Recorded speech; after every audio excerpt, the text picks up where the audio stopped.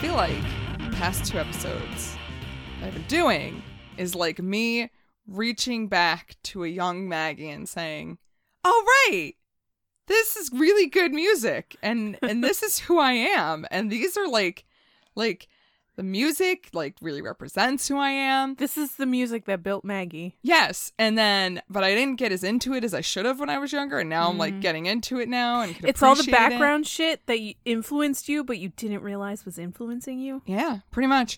And it's all the shit that Ashley will hate.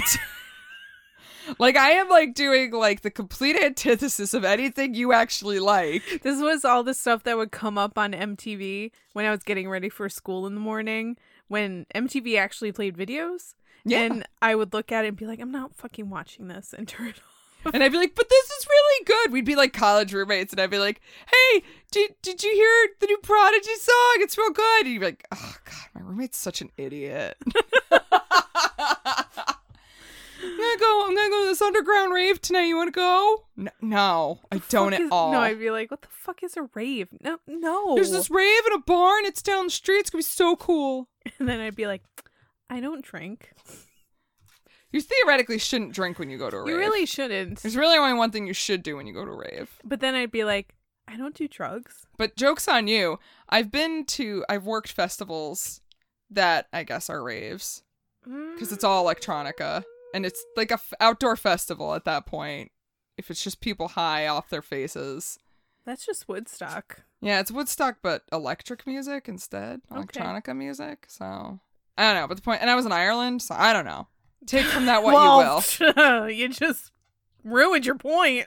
Did I ruin it? Or is this, I think Americans would be like, this is a rave. Meanwhile, like, Europeans would just be like, this is just like what fun is, guys. The point this is just a night out at the discotheque. Oh yes, we go to real cool discotheques. Met some real sweet ladies at the discotheques. Yes, that's what it was like. But the point beers were so expensive; they cost me $4.20. Yes, exactly. The point was, I did those. Like, I would stay out all night, like pretty much stone cold sober, except for like a couple times. But that is my worst nightmare. But like, a rave is bad enough, but a rave sober, holy fuck, I'd rather shove like things up my nose. I don't care what it is, just distract me from here. If I have to be here, just make me feel pain, because that's the only thing that will get me through this. Wow, that's awful. And that goes to show you who I am as a person. That I would like do these electronica events and be like, this is fun. I don't need to do, and I still have never done anything besides like drink booze and like marijuana. So marijuana. So I mean, like, I don't even know what it'd be like on ecstasy or cocaine. I don't want to know. I have no desire to know. Yeah, I'm totally fine getting drunk and wobbling my way home. That's fine. Fuck you guys, I'm wobbling home. I'm wobbling home. She's right, she is wobbling home. Good for her. Boots and pants and boots and pants and boots and pants and boots and pants. Welcome to Rock Candy! We are your weekly podcast, giving you sweet treats from the world of music every week. And this week we are talking about an electronica group that you may know, you should love. They're the Prodigy. Boots and Pants. That's their name. Boots and Pants. We're actually just talking about that pig from the Geico commercials. Yes, we're talking about the Prodigy. And we're your hosts. I'm Miyagi. I'm Ashley. Yeah. And we're gonna give you guys a little nostalgia. Nostalgia kick on that. Real 90s, I suppose. 90s? Oh, no, it is 90s. Yeah. It was like late 90s. I honestly don't remember when Firestarter came out, but 96. Holy fuck. Yeah. Did everybody dive into that well? Oh, yeah. There was a little well for the Prodigy, and then they kind of faded out, but it's unfortunate because, like, their music's, listen to their whole discography, I'm like, this shit's really good. I have heard that they are far more than just Firestarter and Smack My Bitch Up, so good for them. So, some of it kind of dabbles into happy hardcore, which you would fucking hate. Just the name of it alone. It's like the most upbeat, fast-paced, on-speed music you've ever heard in your life. It's like house meets trance meets Sesame Street. That doesn't make any sense. Exactly. And I love it. That's like one of my favorite things. When I was in college, I found like a bunch of CDs at FYE. Oh boy. And me and Beth actually bought them, and we would just like play them in the CD player that you had to plug into the tape deck. Yep. And like drive around Troy blasting it. And everyone's like, who are these fucking douchebags? We're happy and it's hardcore. Get used to it, Troy. But it's not, it's electronica. It's not even like rock. Yeah, no. Which I now understand that doesn't make sense if you don't know what it is. Anyway, yes. Do you remember I sent you that Dan Deacon song that was just all like cat and dog and duck? Yeah. That I feel like that might be somewhat adjacent to happy hardcore. Adjacent. Like, we're just here to have a good time, man. That song makes me smile. Yeah. It's crazy and it's ridiculous and it's very loud, but I like that song a lot. See, there you go. Maybe there's hope for you yet. Maybe we'll go to a rave at a barn sometime. No, we won't. Mwah. Oh, well.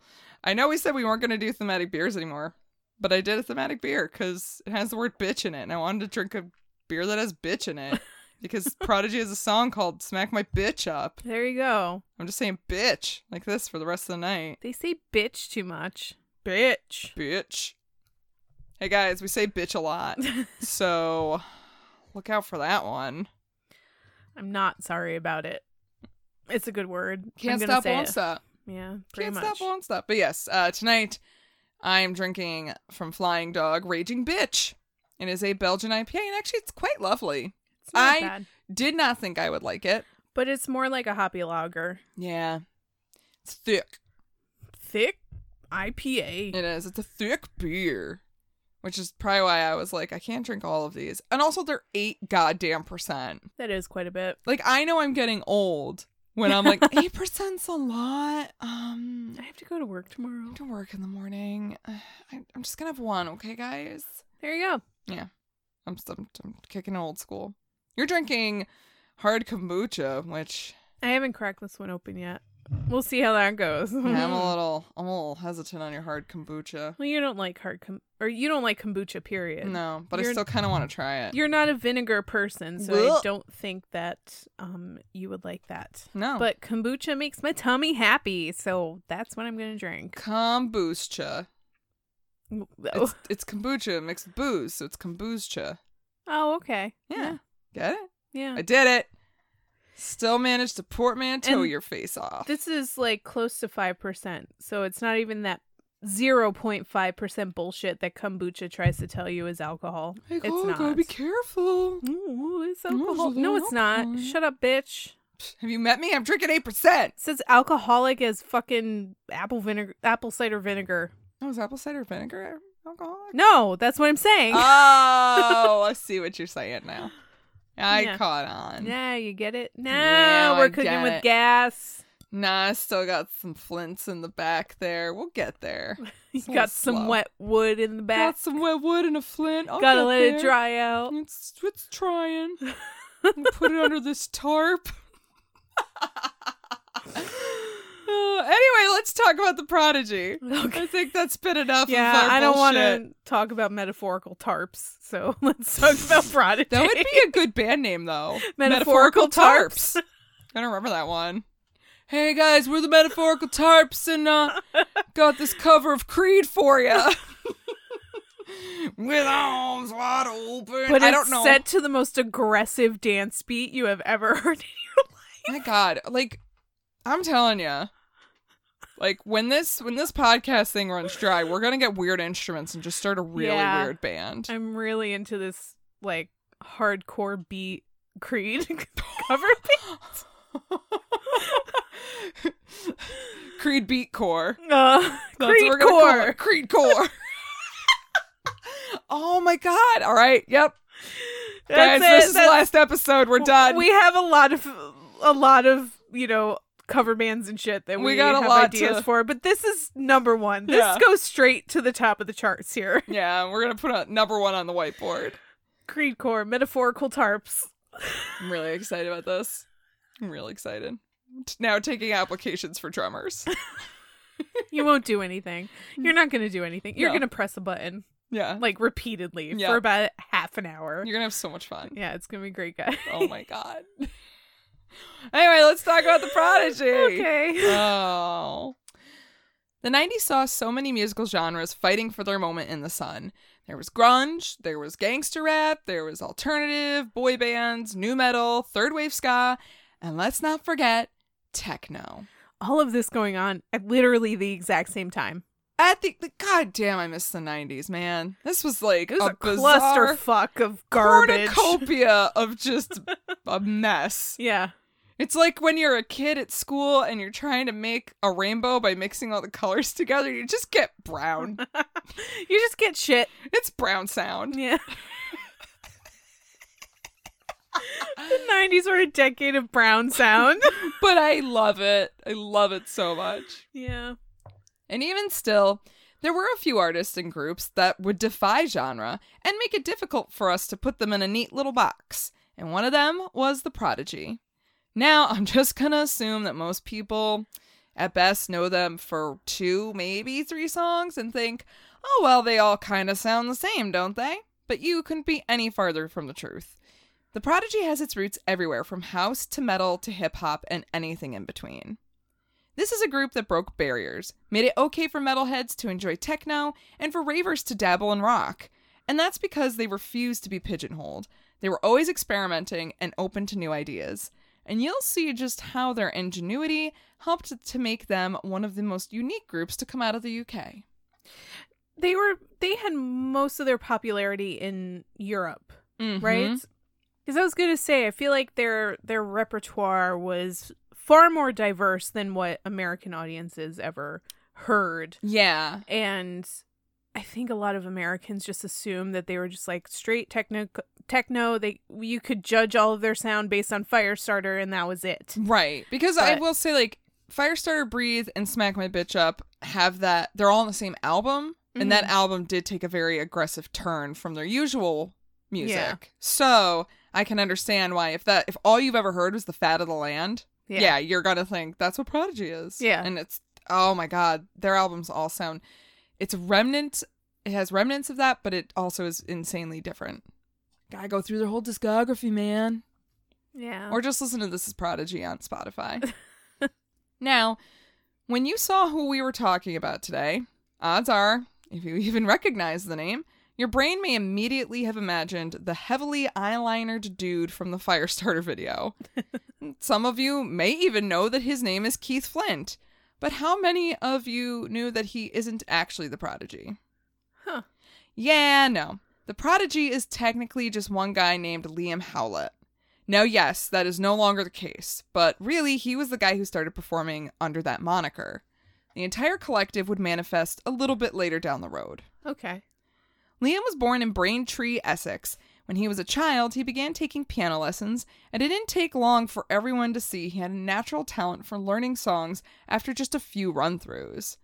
As a teenager, he discovered an additional talent of mixing songs. He would tape songs off the radio and use the pause button to turn them into remixes. Oh, who hasn't done the tape deck pause or record off the radio, pause, wait for the next song, record, and then pause it at the end. Trying very hard not to get the DJ's voice in any of it. Goddamn DJ. Shut up. You know we're recording. Shut up, Casey Kasem. I just want to fucking record my songs without your stupid voice in there. Go be Scooby-Doo somewhere, all right? He was influenced by the likes of Grandmaster Flash and the Specials, who used that to justify exploring different sounds of music. He took up breakdancing and started to DJ as well. Yes, little tiny white boy in Essex is just, I'm gonna breakdance. Well, that's the thing that I've learned about young white boys in the UK in like 70s, 60s, 70s, 80s. They're like, I'm just gonna do whatever. I'm gonna see if this works for me. Yeah. Hello. And they get away with it. Yeah. I think in certain circumstances you can, and I think Liam could. I think, like... Yeah. If you're hanging out with that group, and they're doing it anyway, and you're like, all right, I'm going to do this. Yeah. That's different than being like, I see all the black kids doing it, I'm going to do it now. I'm just going to do it, but separate from the black kids, because black kids. Yeah, no. But by the late 80s, the scene was beginning to overwhelm him, especially after a fight broke out at a show, and he decided, I'm just going to go write my own music in my bedroom. Bye, guys. Bye. It's a little violent here in the breakdance scene. Tell my family I love them. Bye. I love nugs. Liam loves nugs. He's just a Pomeranian just floating farther and farther out into the sky. See, Liam wouldn't be a bad name for a Pomeranian. That'd be all right. You gotta pretend that he's British, though. Yeah. I know a lot of people name Liam, though, so I don't know if I would name a dog Liam. Do I hate these Liams? No, I do not. One of them is a child, so no, I don't. All right, fine. I can't. Fine. Now, there seems to be some debate as to where he came up with his name, the Prodigy. One story goes that it was the name of his mixing board, and the other is that it was plain ego, that he wanted a larger-than-life title, like Grandmaster Flash had. And I think the truth is likely somewhere in the middle. He probably wanted the name, couldn't think of it, saw his mixer was the Prodigy, and it's like, oh, well, there we go. That's it. There we are. And Bob's your uncle. Pip, pip, cheerio. We do English accents real good. Yeah, I hope you guys are impressed. They're not stereotypical at all. Yeah, I think that's earned us a 5-star review. Just that alone.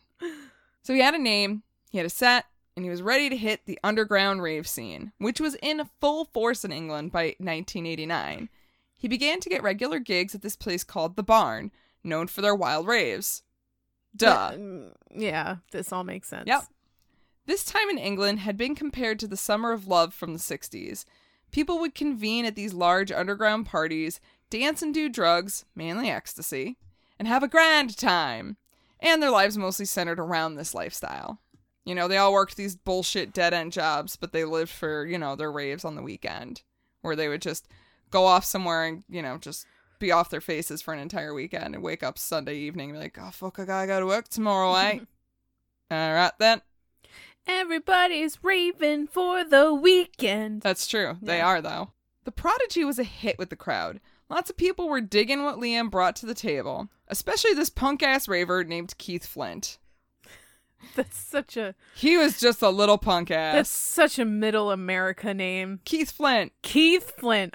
Do you have any idea how many Keith Flints I know? Do you have any idea how many Keith Flints I went to school with? How many? A lot. Oh my god! I thought you were just fucking around. No, they're all Keith Flints. I'm pretty sure I know somebody named Keith Flint. We've all met one Keith Flint in our lives. Yeah. There's one in every town. This guy is the complete antithesis to what we may think of with a Keith Flint. Good, because he's English. That helps a lot. That helps. Keith was born in London on September 17th, 1969. He was, unsurprisingly, a bit of a wild child. Hey, he was born in 69. I mean, I just meant because, like, if you've seen him in the videos, he's crazy. Yeah, because he was born in 69. He's a little nuts. Yeah. But also 69. Balls. Dicks.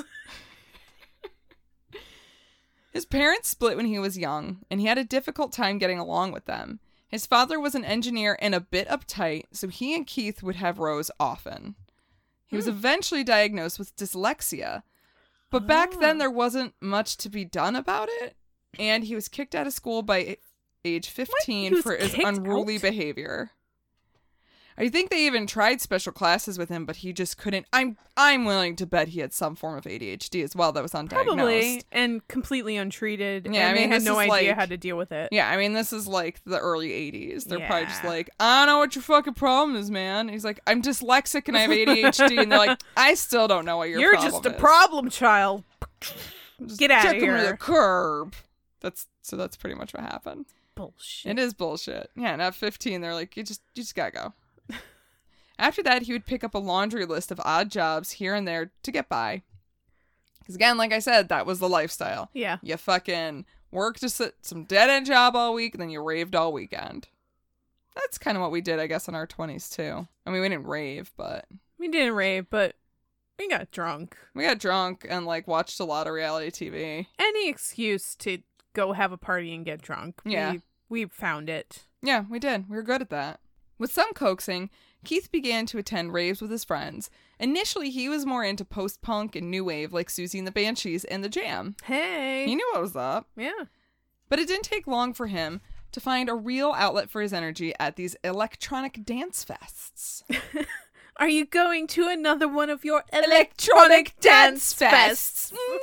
Yes. Flourish the pinky. Yes. At some point, he became friends with a guy named Leroy Thornhill.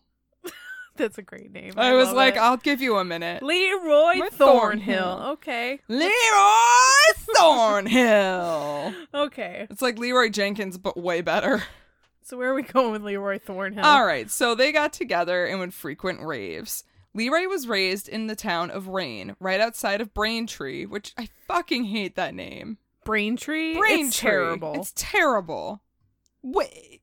If you are not some sort of like electronic tech company, or you don't manufacture like, I don't know, switchboards and motherboards and microchips, then you shouldn't be called Braintree. Agreed.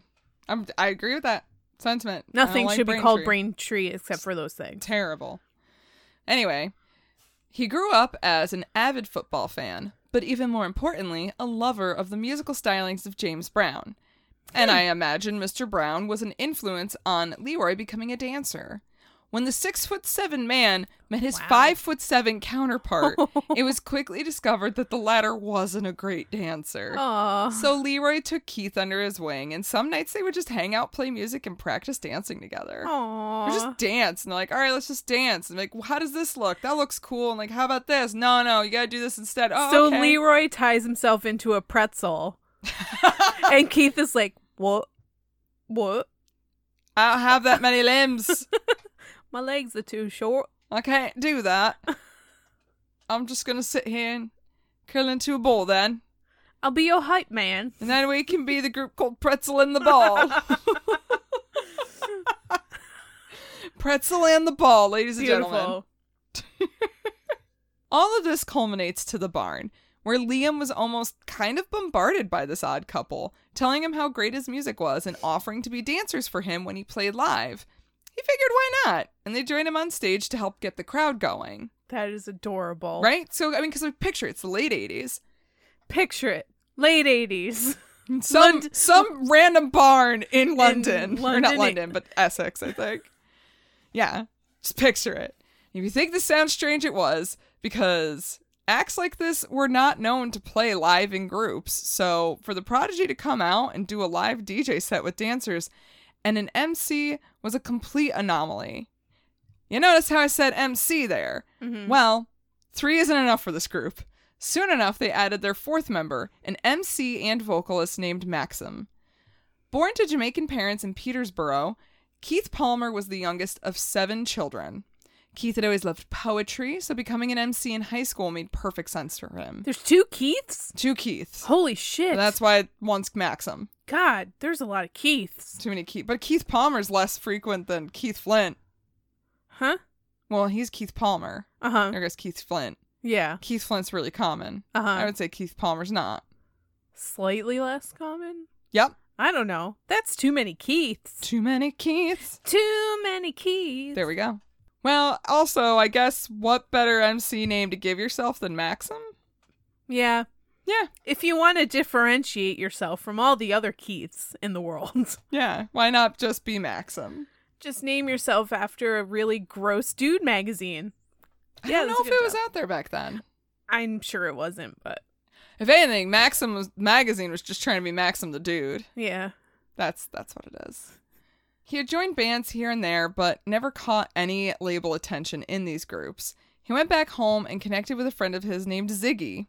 And Zig said he was kind of managing this new band called the Prodigy, and that he would make a good addition to the group. From there, everything just went together like PB&J. Like peas and carrots. Like mac and cheese. Oh, mac and cheese sounds good right now. Right? And soon the Prodigy was doing gigs up in London to pumped up crowds. Liam took this opportunity to work on more songs and eventually ended up with a demo of 10 songs to shop around to labels. He suffered through a handful of disappointments before he finally got the attention of indie label XL Recordings. Now, while the Prodigy was signed to a label, at this point, the only member was considered to be Liam. He still had Keith, Leroy, and Maxim to assist with live performances, but they were not considered to be part of the group.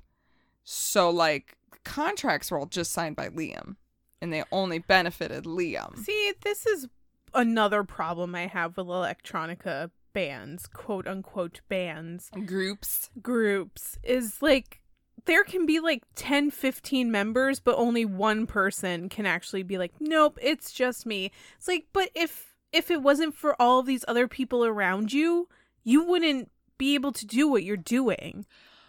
I will counter-argue with that with, at this point, Liam is legit the only one doing the music. Okay. They are there for the live shows.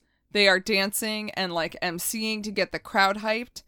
And from what I've the rest of the guys are just hype guys. Yeah, and from what I could tell, I don't think there was any animosity about that. Right. I think they were Liam was paying them for their services. Then this all checks worked. out. It totally worked. And so at this point, just Liam being the Prodigy was fine and made sense. They are going to grow, but at this current junction, it's fine. Okay. But yeah, there are some times where that's some bullshit. Now with a label under his belt, it was time to pull out the big guns and work on the Prodigy's debut single, which would be called Charlie. The beat is up-tempo and aggressive, but what really makes this song stand out is in the sample they used. Liam took clips from an old BBC public service announcement for kids called Charlie Says. It's like Scruff McGruff, but way less glamorous. That's weird. Right. I watched some of these, and I'm going to tell you, they creep me right out. So, any Just UK the way you listeners... said it made it sound creepy. Oh, it is. Any UK listeners, I'm sorry if this, holds a dear spot in your heart. But also, what the fuck were they thinking? Oh my god. From the poor animation style to the unrealistic way that Charlie meows, I feel it's a cat? Oh yeah, Charlie's a cat. Oh. Yeah, I feel like this is the last thing I'd want to see or hear on acid. But what? Can you imagine being at a rave? Charlie says, it's meow, meow, meow, meow, meow. I'm not shitting you. That's what this sounds like. I'm going to show you when we're done. Why couldn't it have just been the butthole cat? My butthole. I broke my butthole. Because we didn't have the butthole cat yet. But we do now, and thank God for that. Well, now I'll make the butthole cat song. My butthole. Anyway, for what it's worth, though, the song kind of does bop. It's kind of a jam. Yeah. Just as long as the cat part's not happening, I'm pretty much almost okay. Here for the creepy cat part, because I don't care for electronica, but if there's a creepy fucking cat in it, I might get into it. Oh, it's terrifying. I could see why it was such a hit in the rave scene. It managed to reach number 3 in the UK singles charts during August 91. Yep, and they created a ridiculous amount of remixes for it, and also a music video with the sample in question being played over live footage of the group performing. Again, this shit is not something I'd want to see on acid, though. The song received mixed reviews. Some praised it for the in-your-face beats that could keep a room dancing for hours, while others outright accused it of killing the rave scene. That's harsh. It's a little harsh. I mean, it's still a baby rave scene, so calm your tits. Right? They were putting the Prodigy in a very small box to be categorized in, basically calling it, quote, Toy Town Techno. Yeah. So they said others were influenced to make more vapid tracks because of this, like Smart E's Sesame's Treat or Urban Hype's A Trip to Trumpton. Whatever. You're a vapid track, you piece of shit. I mean, right? Fuck you, NME. Suck it. But these critics completely discounted the Prodigy and decided to write them off on their first go. See, what this group had over the others was growth. Yes, this was a bit of a novelty tune, but it was their first one, and it was merely a doorway to endless avenues that they would take as they continued to create music. Mm-hmm. And you know what? Don't count a bitch before she's out. You know what else? Don't count your porns before you run out of them. I don't know how to transition this. AdamandEve.com. We have a deal for you guys. Well, with our deal from AdamandEve.com, you will never run out of porns because you get a bunch of them for free. Yeah.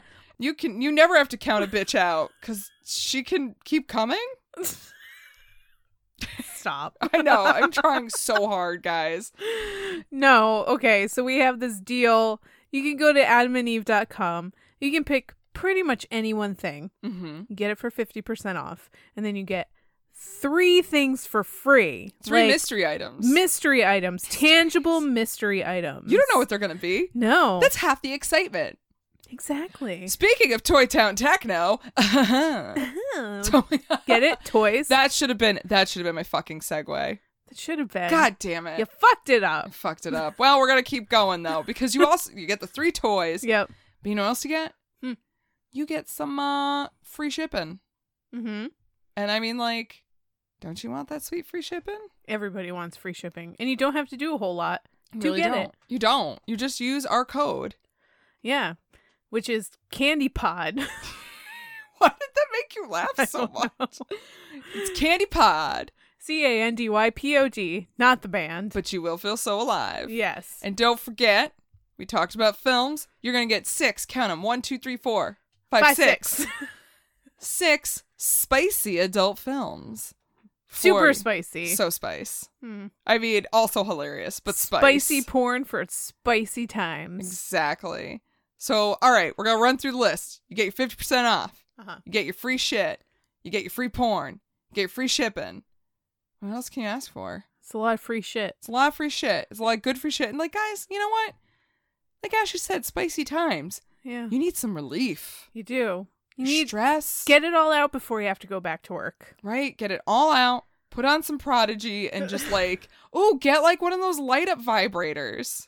And you can like turn out all the lights. Light and up listen to vibrator. Prodigy. And like I've said before, the light up cock ring. Yes. Yeah. Like all these light up things. You can have like a porn rave. You can like rave fuck. Oh my God. You can rave fuck. You can rave fuck. You can fucking rave. Either way, you're having a good time. Oh my God. Again, that's all you have to do is use our code CandyPod, CANDYPOD, not the band, but you will feel so alive and ravey. I kind of want to have a fuck rave now. Isn't that what raves are? I guess. Yeah. I don't know. I've never been to one. And nor shall you. Never. No, thank you. No, thank you, ma'am. I'm good. All right, well, that's enough about... Well, that's not enough about raves. We're going to keep talking about raves, but that is enough about sex for now. For now. So we're at the beginning of the 90s. Picture it, it's the 90s.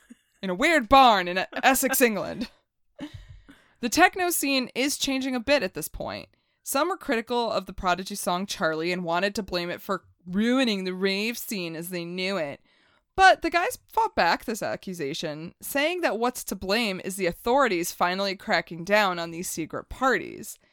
And while it was disappointing for the rave scene to be losing its underground mystery, the counterbalance to this was now techno was finding its way into the mainstream and becoming popular with the masses.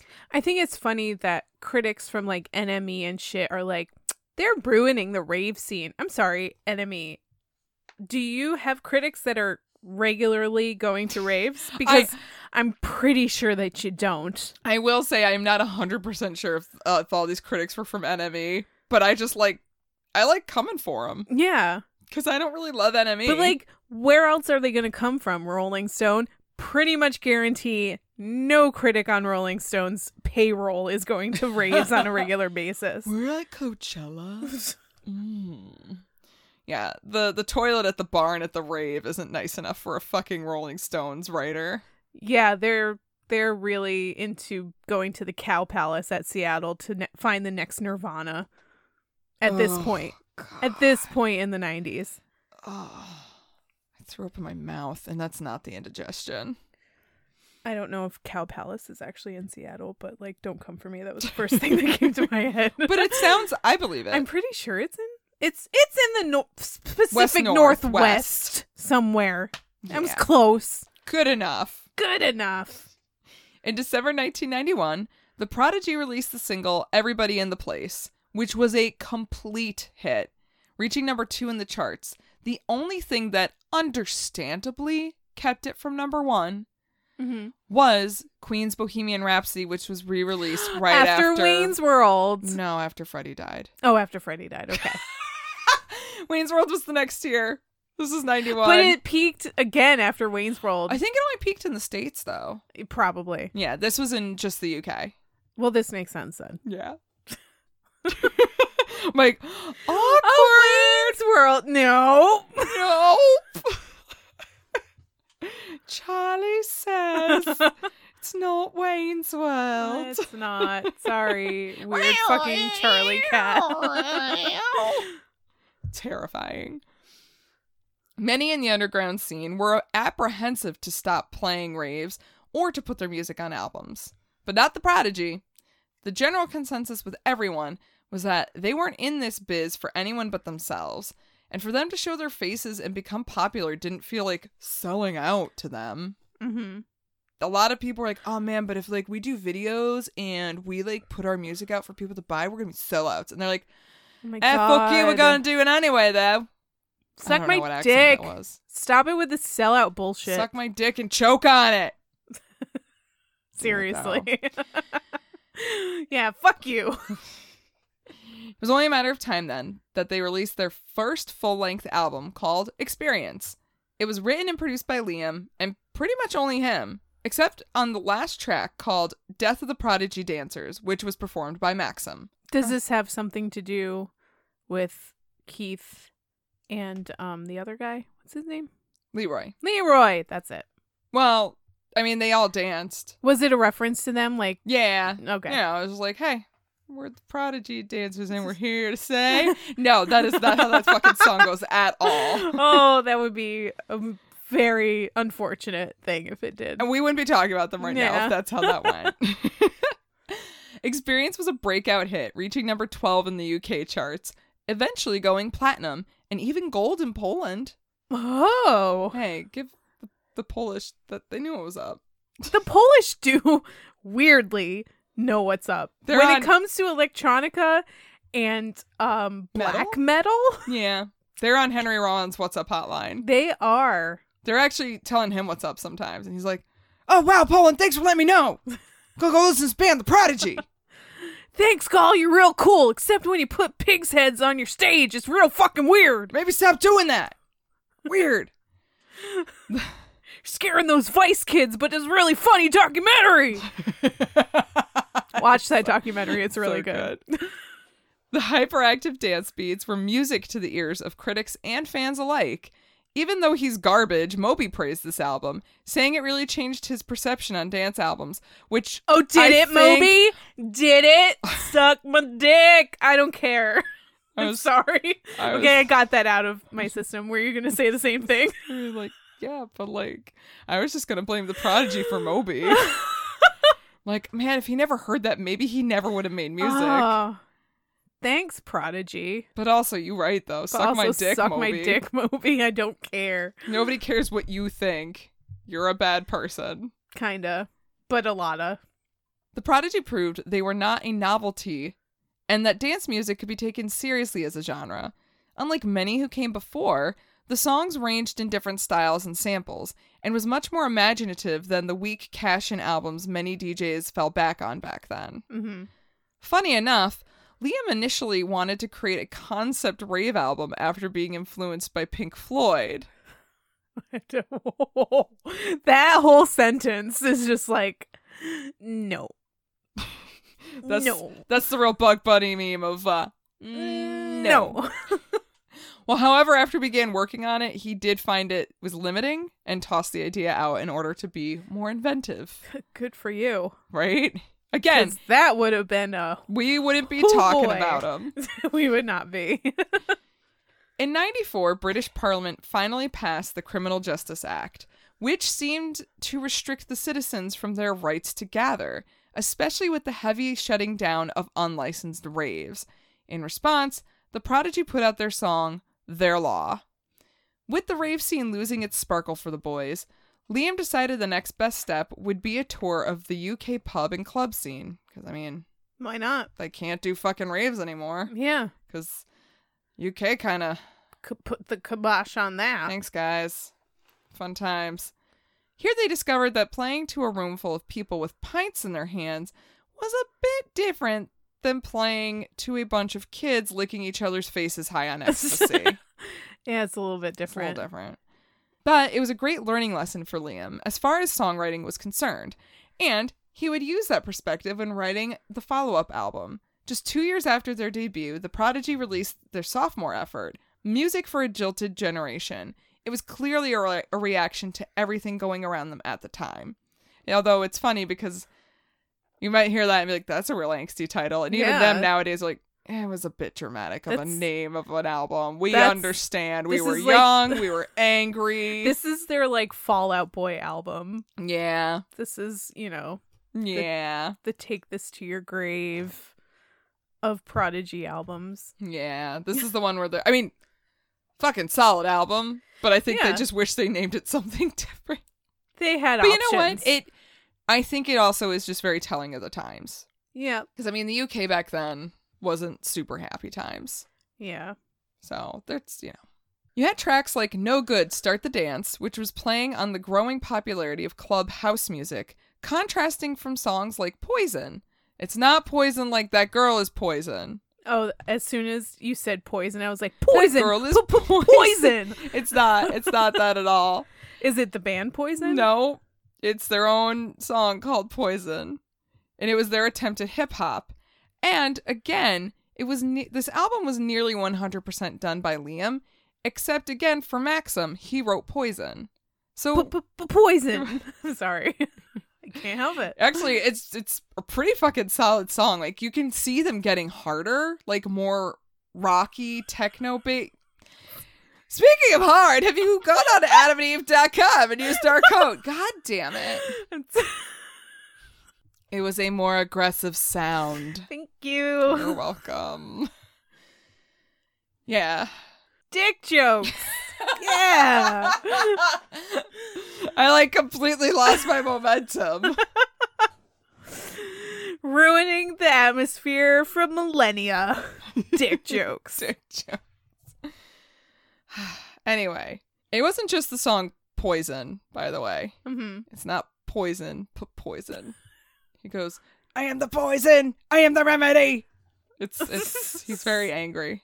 They're all very angry. He always sounds angry. Well, no, that's not Keith Flint. That's Maxim. Oh, Jesus Christ. They're Too different. many Keiths. But he's not called Keith. But one of the other songs that was, really taking more of a rock-based path was the song Voodoo People, which is based on one of our favorite songs, Nirvana's Very Ape. Oh, really? Yeah, they had a guitar come in and play a very similar and that's just like the guitar beat throughout the whole song. Yeah. I'll have to play it for you. It's actually it's a really good song. Well, how about that? Right? Actually, Liam was very influenced by the grunge movement. He really enjoyed the rock and he was influenced by Red Hot Chili Peppers. But I think they were influenced by they weren't. They weren't as insufferable as they are now. They really weren't. And they were very influenced by the energy that they had on stage. Liam was finding himself inspired not only by the grunge movement, but also by bands like Rage Against the Machine, because he wanted these angry guitars in songs with a message. He also appreciated the in-your-face energy from rock shows, like I had mentioned with Red Hot Chili Peppers, and he began to incorporate that in their live shows. With the help, of course, of the Keiths and Leroy. They even brought on guitarists to play live with them. At this point, they were calling themselves a hard dance band and refused to compromise and were steady to avoid overexposure by refusing to play on UK TV shows like Top of the Pops. Yeah, I don't really see Prodigy on Top of the Pops. Yeah, they wanted them to show up, but they're like, I don't want to. No, I agree with them on that. Yeah. Well, now they definitely prove themselves to be the opposite of a one-hit wonder novelty act, because this album debuted at number 1 in the UK and even peaked in the top 50 in the States. Critics praised its harder, more raw sound and saw it as a sign of maturity from the Prodigy. Huh. So like I said, yes, they start with this bullshit kiddie crap, but they quickly grew into more mature music. Yeah. Liam was full on into guitars now. He began to record different riffs and mess around with the samples, mixing them in different ways, trying to be as aggressive as possible. In '95, he went back to work on the next album, and found himself inspired by the Foo Fighters song Weenie Beanie, as well as the Breeders' SOS. And from those would come the instrumental for the Prodigy's best-known song, Firestarter. An instrumental it was supposed to stay, until Keith had a listen. Now, this is Keith, not Maxim Keith. Real Keith. Number one Keith. He had a listen and asked if he could have a chance at putting some vocals to it.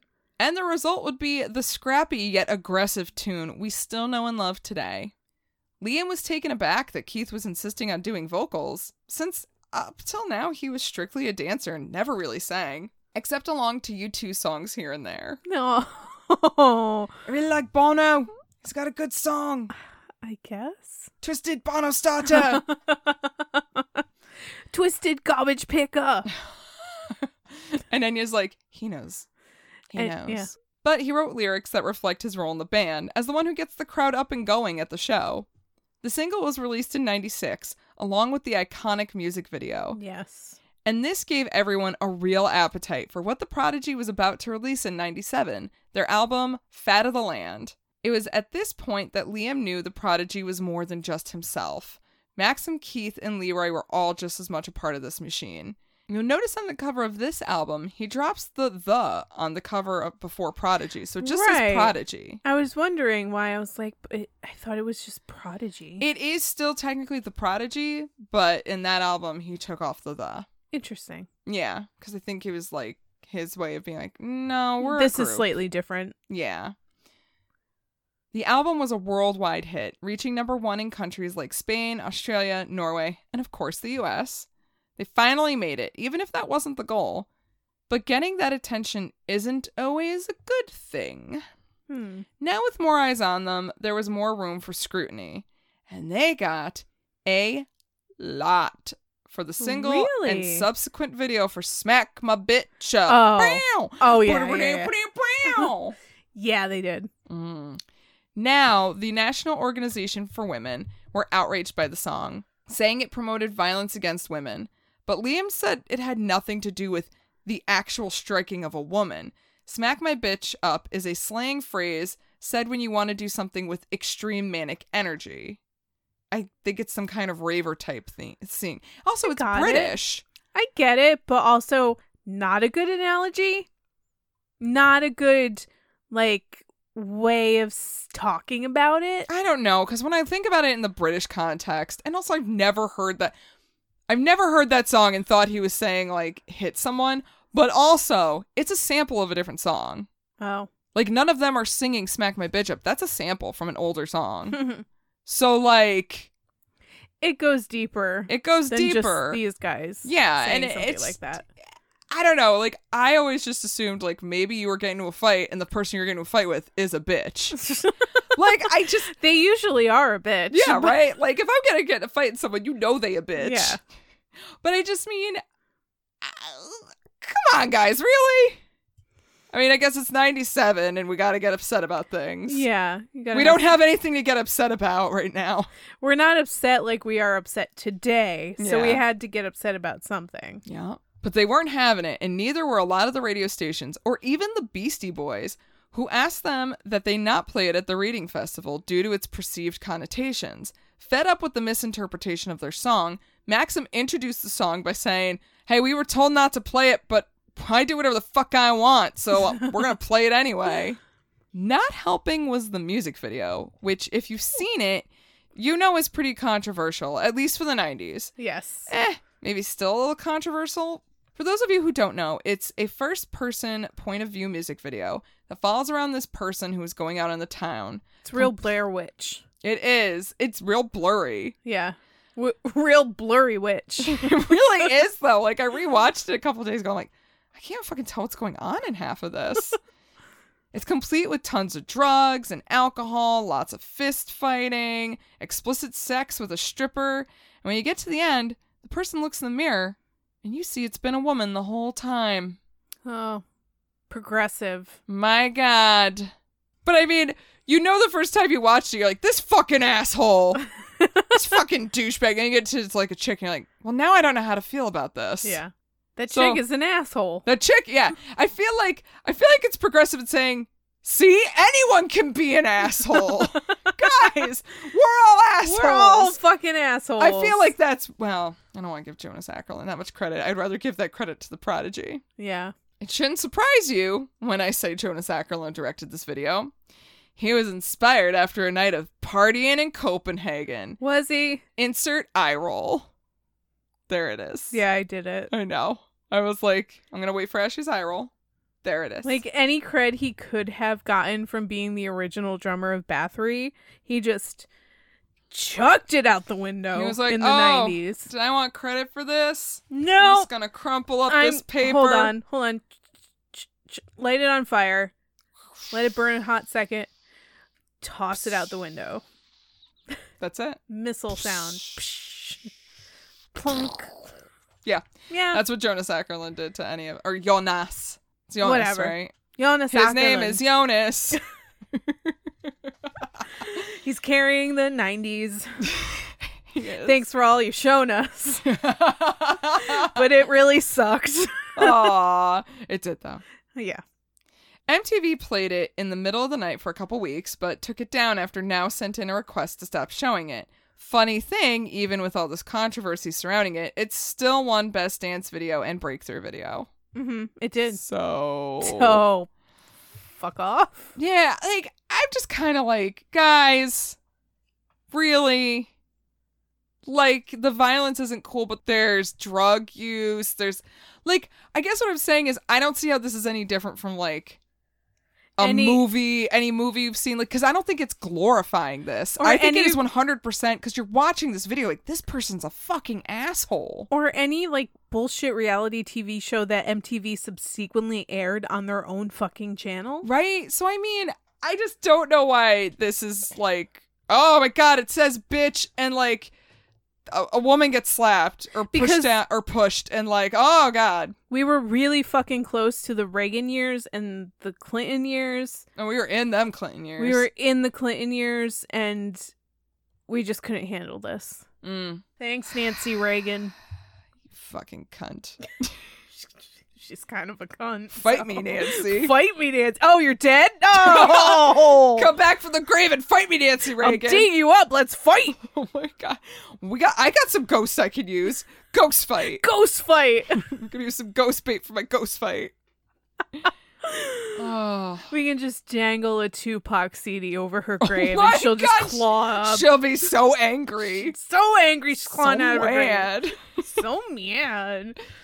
Despite the controversy, heck, probably in part because of it, the Prodigy had officially blurred the lines of dance and rock. They were ruffling the feathers of traditional techno fans who thought they got too hard, and metal fans who thought they were too dancey. Can't please anybody. So let's please nobody. Yep. But honestly, it's pretty metal. That's fine. But they began to get themselves in metal magazines like Kerrang! And even got onto big traditionally rock tours like Lollapalooza. No one knew how to categorize them, and that's how they liked it. They didn't want to be put into tiny, neat little boxes. They did the tour for the album. They did the performances on award shows. They played their part. But it would be some time before Liam felt any real desire to start writing new music. So the band decided that maybe a little break was in order, because why force music if it's not there?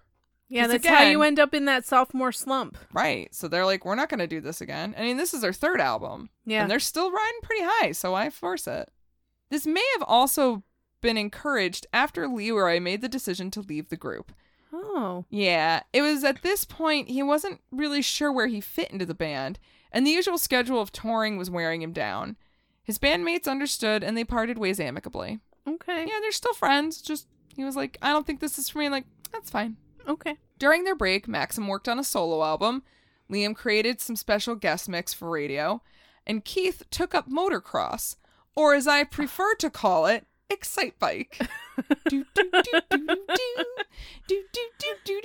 This is like way more intense than the end part of Paperboy. Kid went from being a paperboy to Excite Bike. It's not just going off of tiny little ramps and avoiding cones. No, this is far real. more intense than that. This shit's real. Yeah. Move over, Motocross Paperboy. is real. I mean, it is. People die. It's a real thing. People die. No, they do. I know. It's Oh, okay. terrible. I could never tell when you're being sincere or joking. It was only a couple of years, and in 2002, they reunited, going back to work on their next single, Baby's Got a Temper, which, dang, critics hated the song. No, does baby have a temper? Critics had a temper about this song. Wah. I mean, it sounded like many just wanted Firestarter Part 2. Well, here we go. NME just called them, quote, total fucking idiots. I'm sorry. NME is calling somebody total fucking idiots? Yeah. Oh, boy. Oh, boy. Look, I mean, it's not a groundbreaking song, but it's decent. Yeah. They do like a hot second where they sample Firestarter to kind of like, I don't know, they're trying to be metaphorical and showing their growth, and maybe they tried a little hard, but I also still think it's a catchy tune. Okay. I feel it's a bit unwarranted that everyone fucking hated it. Didn't help that they stirred up controversy again, as Keith references the date rape drug Rohypnol in the chorus. Now, however, he's not saying that he's giving it to someone. He's saying he's taking it to forget it all. It doesn't matter. You mentioned it, and therefore it's bad. I mean, yeah, honestly, for better or worse, you're not wrong. But this is also like 2002. But that's how people react to it. They don't care what context it's in. It's only that word, and you're singing it in a single that is released to the masses, and therefore people are going to get their panties in a wad because you just mention it. Doesn't matter how you're trying to make it sound. Yeah. And it's sad too, though, because later Liam would denounce the song, and it wasn't because of what Keith was singing in it. It was because of Keith's personal experience with the drug. Oh. He was saying he took Rohypnol to forget it all. It's true. That was autobiographical. Wow. Like, Keith had a problem with drinking and drugs in a way to deal with the stressful life on the road, but also probably a type of self-therapy. Yeah. Self-medicating after having such a crap childhood, in part thanks to his dad. Thanks, Dad. Yeah, he had a rad dad. He had a shit dad. Yeah. Clearly. So Keith definitely has issues with depression at this point and drug abuse, which are starting to show. Mm-hmm. The song was initially supposed to be part of their next album, but after some reworking, it got nixed and they released Always Outnumbered, Never Outgunned without the unpopular single. Always Outnumbered was a bit of a departure from what they usually put out. It seemed to suffer a little from that too many cooks in the kitchen, as they had many collaborators on this record, which I think they thought would help, but it definitely kind of put it all over the place. I mean, it did well commercially, but critics couldn't seem to figure out where they landed on it. And overall, it just gave them a real middle-of-the-road final grade. But also, fuck critics. Just passing. A nice 65. 66. Oh, okay. Well, just slightly above passing. Just slightly above passing. Unfortunately for them, even one mediocre album was enough for their label to drop them. Just one record? Yeah. They were like, nope. You're done. Get the fuck out of here. There had to have been something else going on. Probably. They were probably trying to chase whatever big musical fad was going on. And they were like, oh, Prodigy's old news. Yeah, I mean, honestly, yeah, by 2002. Who knows? But it was UK based, so I don't know why they would think that. They would then work with the label Cooking Vinyl to make their own label, Take Me to the Hospital. That's a weird fucking name for a label. But also fits the Prodigy? I guess. I don't know. At this point, the Prodigy just wasn't as big a thing in the States. I think some of their shiny just wore off for us because we can't stick with anything for more than a couple years. Yeah, we can't. Especially everything is flash in the pan. Especially if it's really popular in the UK or Europe. Yeah. We're like, one hit wonder, you're done. Yeah. That's it. That's all we can handle. At best, we'll let you have 2 albums. Yeah. At best. But that doesn't mean they still weren't a big deal in the UK. In November 2008, they released the album Invaders Must Die. This one fared much better than their last, still reaching number 1 in the UK, but at least peaking within the top 100 of the US. Well, there you go. Okay. Liam wanted to take them in a direction that was more like a mashup of their past albums. They may not have been moving masses around the world like they used to, but they were still getting the attention of big deal folk like Dave Grohl, who played drums on the track Run with the Wolves. Well, shit. He just gets around, doesn't he? He does. You know, Dave Grohl guests on Henry Rollins' What's Up hotline a lot. He obviously. Yeah. He Dave has Grohl to. knows what's up. And then the past decade saw them release 2 more albums, The Day Is My Enemy in 2015 and No Tourists in 2018. And let me tell you, their recent work is just as good as what they came out with in the 90s. Still full of energy and adapting to new ideas while not losing that essence of the Prodigy. Despite them putting out new music that's been charting fairly well, at least as far as Europe and the dance charts go, it just doesn't seem like they'll ever have the popularity that they did in the 90s. And they've been asked about this, and they wonder if it's due in part to the changing landscape of how we absorb media now. I mean, people aren't buying physical records. It's like people are just listening to music on Spotify. Mm-hmm. And like algorithms and everything's different now. Yeah. Nevertheless, the Prodigy was not slowing down. They were still creating music and still touring. Things seemed arguably like they were still going to go well in the right direction for them. But everything stopped on March 4th, 2019, just a little over a year ago. Police were called to Keith Flint's home after some had voiced concern for his welfare. When they got there, they found him dead on the scene. Wow. From what was likely a suicide from hanging. Oh. Officials found no reason to suspect foul play, but coroners were not quick to deem it a suicide, as they found a large amount of drugs and alcohol in his system. Oh, this is so Kurt Cobain. Yeah. Well, no. After a few days' investigation, it was officially deemed a suicide, though the coroner says the conclusion is more open-ended because of the drugs in his system. It's hard to tell what he was thinking in that moment. Well, I mean, that was the same thing as Kurt, because a lot of people said that he had so much heroin in his system that he wouldn't have physically been able to even hold up a gun, let alone shoot himself. See, the way this coroner's saying it is it's almost like he's trying to say, well, if he wasn't high and drunk, he wouldn't have killed himself. Mm. Which I think is a really weird... Yes, maybe he wouldn't have. You know, there's the liquid courage that comes with that. Mm-hmm. But I also feel like that's also a symptom of your depression.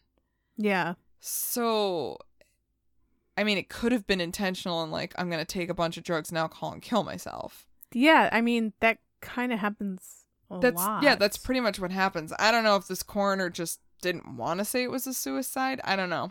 I don't know if that affects how, paperwork. I don't know. I thought it was a very strange thing because to me, when I read through the facts, I'm like, this seems like a pretty blatant suicide. I mean, hanging.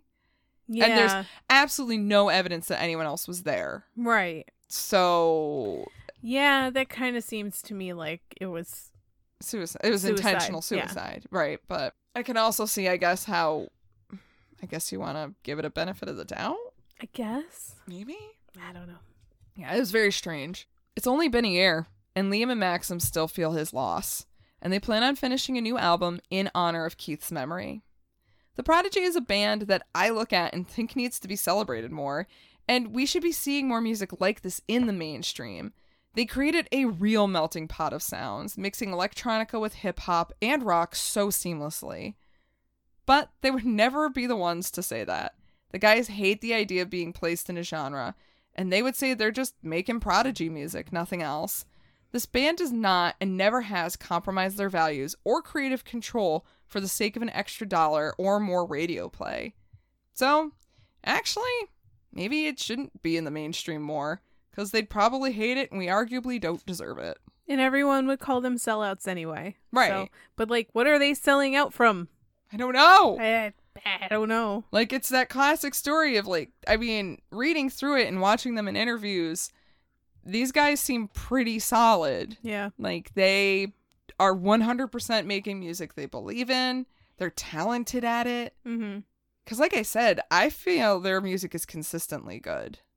Like, if you do like Firestarter and Breathe and Smack My Bitch Up, you're gonna like their other albums. Yeah. It's still really good. You might not like Charlie, though. Charlie's terrifying. Now I just want to hear it, though. Oh, I'll play it for you. Does it sound like any of those weird Meow Mix songs that are on Spotify? Oh, no. Because if they are, I will love it. Oh, no. It's terrifying. But yeah, so that's the story of Prodigy. The Prodigy, even. Both. And just Prodigy. I mean, yeah, actually, honestly, yeah.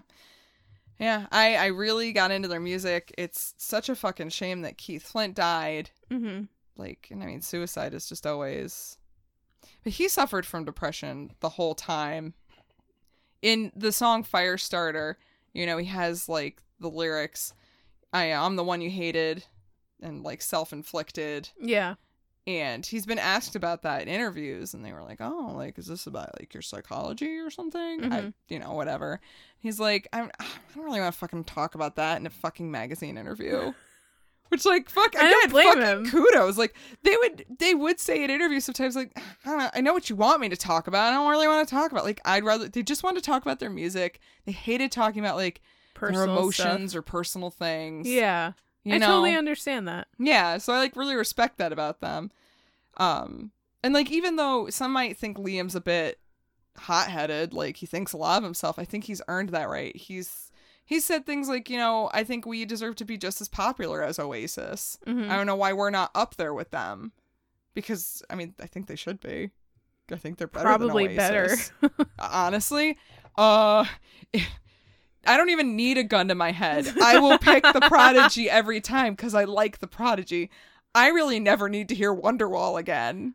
I don't think any of us need to. I don't think anyone ever needs to hear Wonderwall again. Yeah, we don't. I've had my fill. I don't need it anymore. It's just one to bread. It's certainly towing that red line. Yeah, it is. But yeah. So thanks, guys, for listening to our story on the Prodigy. We hope you guys bring your kids back to a day when you wore really big pants with belts on them and, like, the spike collars. Yeah. And had weird fucking hair. Oh, is that you still now? Yep. Good for you. Because fucking good for you. Not enough just, like, sitting in your fucking parents' basement listening to the Prodigy and playing Final Fantasy VII on your PS1. Yeah, I brought you all back, didn't I? Didn't they just redid a Final Fantasy, was it 7? 7. Yeah. Yeah. We are living in a time that was oh my 20 god, years now ago. I just want to, like, play Final 30 Fantasy years remake. ago. Holy fuck, it was 30 years ago. No, was it? 90s were 30 years ago. Well, yeah, but 97, we're not there yet. You bite your fucking tongue. No. God damn it. Yeah, so thanks for listening. We hope you guys enjoyed it. And if you are digging it, you should go to our website, www.rockcandypodcast.com. And over there, we've got more episodes. You can comment on them. You can toss us an email if you've got anything you want to say. How you doing? How's your mother? Hey, say hi to her for me. Say hi to your mother for me. Yeah. And then you can hit us up on our social medias. We got Facebook, we got Instagram, we got Twitters. Twitter kind of sucks, though, so, like, Facebook and Instagram's better. Way better. Yeah. Certainly. I'm kind of tired of Twitter. We're all fucking tired of Twitter. So. Like, also, like, why does Trump still have a Twitter? What's going on with that shit? Yeah. But that's neither here nor there. Also, if maybe this wasn't your cup of tea, but you still want more music podcasts, head on over to our network. It's Pantheon Podcasts, and over there you are going to get a full smorgasbord of any kind of music podcast you could be looking for. Stories from A to Z. Yeah. Z. Okay. A to Z. Yeah. And also, you can always give to our Patreon. That's patreon.com/rockcandypodcast. And you can get a whole bunch of sweet shit if you give us some money. Speaking of giving us money, last week we said we were going to see about donating money, our Patreon money, and we would match it and yada yada yada. Well, guess what? We're doing it. Oh, we're doing it. So we weren't just saying it. We weren't just saying it. We were doing it. We got some other people to match our donations also. So altogether, we currently have about $600. Yeah. That we are going to split between two organizations.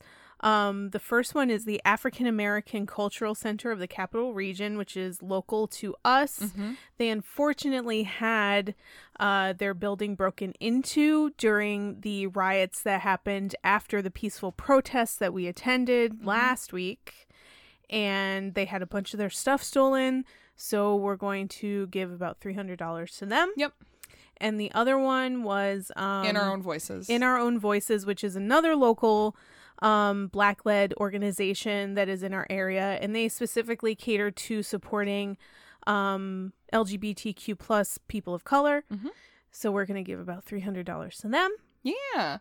If you guys are in the area, and or if you're not, if you go check them out and their stories speak to you, please feel free to donate whatever you want to them as well. Yes. Or just use this as motivation to donate to one of your LGBTQ plus of color organizations, arts organizations, people of color. You know, shit isn't over yet, guys. Like, we're still going. Yeah, and even if you can't give money to these organizations, give them a hand. Yeah, or even just promote them. Even like an hour out of your week. Yeah. They would appreciate that. Try to buy from more people of color businesses. Yes. Please do. And follow their podcasts. Yeah. Find them, listen to them, learn from them. Yes, please. All of these things. And don't ask dumb questions. Yeah. Just listen. Just listen. Just real quick, want to thank Dad. I don't remember he's just a dad. He's just that a likes dad. Doesn't care that we swear.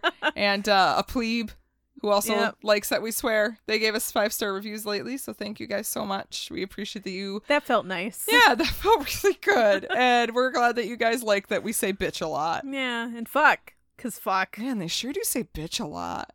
So, I mean, if you want to tell us that you like that we swear, go ahead and leave us a 5-star review. That's cool. That counteracts all the 1-star reviews that's hate the fact that we swear. Yeah, right? So. Yeah. Anyway, so next week we have a special episode. I am so excited for next week. So, I'm excited and I'm nervous. But I'm excited, but I'm nervous. She's but I'm nervous-sighted. excited, but I'm nervous because one of the most wonderful people that I have ever met, kind of, probably, is going to be on our show next week. Yeah. The originator of one of my absolute favorite bands. You are in this spoiling world. It now. I'm not. Now you're spoiling because I it. don't think anybody knows what this band is and who this person is. Oh my god, so. Everybody knows who this band is. I don't think they do though. All right. But it is very exciting. Don't know how we managed this, but here we are. The power of social media is how we manage this. Right? Again, Instagram. Better than Twitter. Seriously. Fuck you, Twitter. It's all Instagram's Even fault, though the gram is owned by the fucking douche nozzle from Facebook. Yeah. The Berg, the Zucks. The Zucker nerd. Zucker douche. Zucker turd. Anyway, that's enough about this. So come in next week. It's gonna be a fun one. And until then, party on, Ashley. Party on, Maggie. Party on, you crazy kids out there. Balls out, thank you.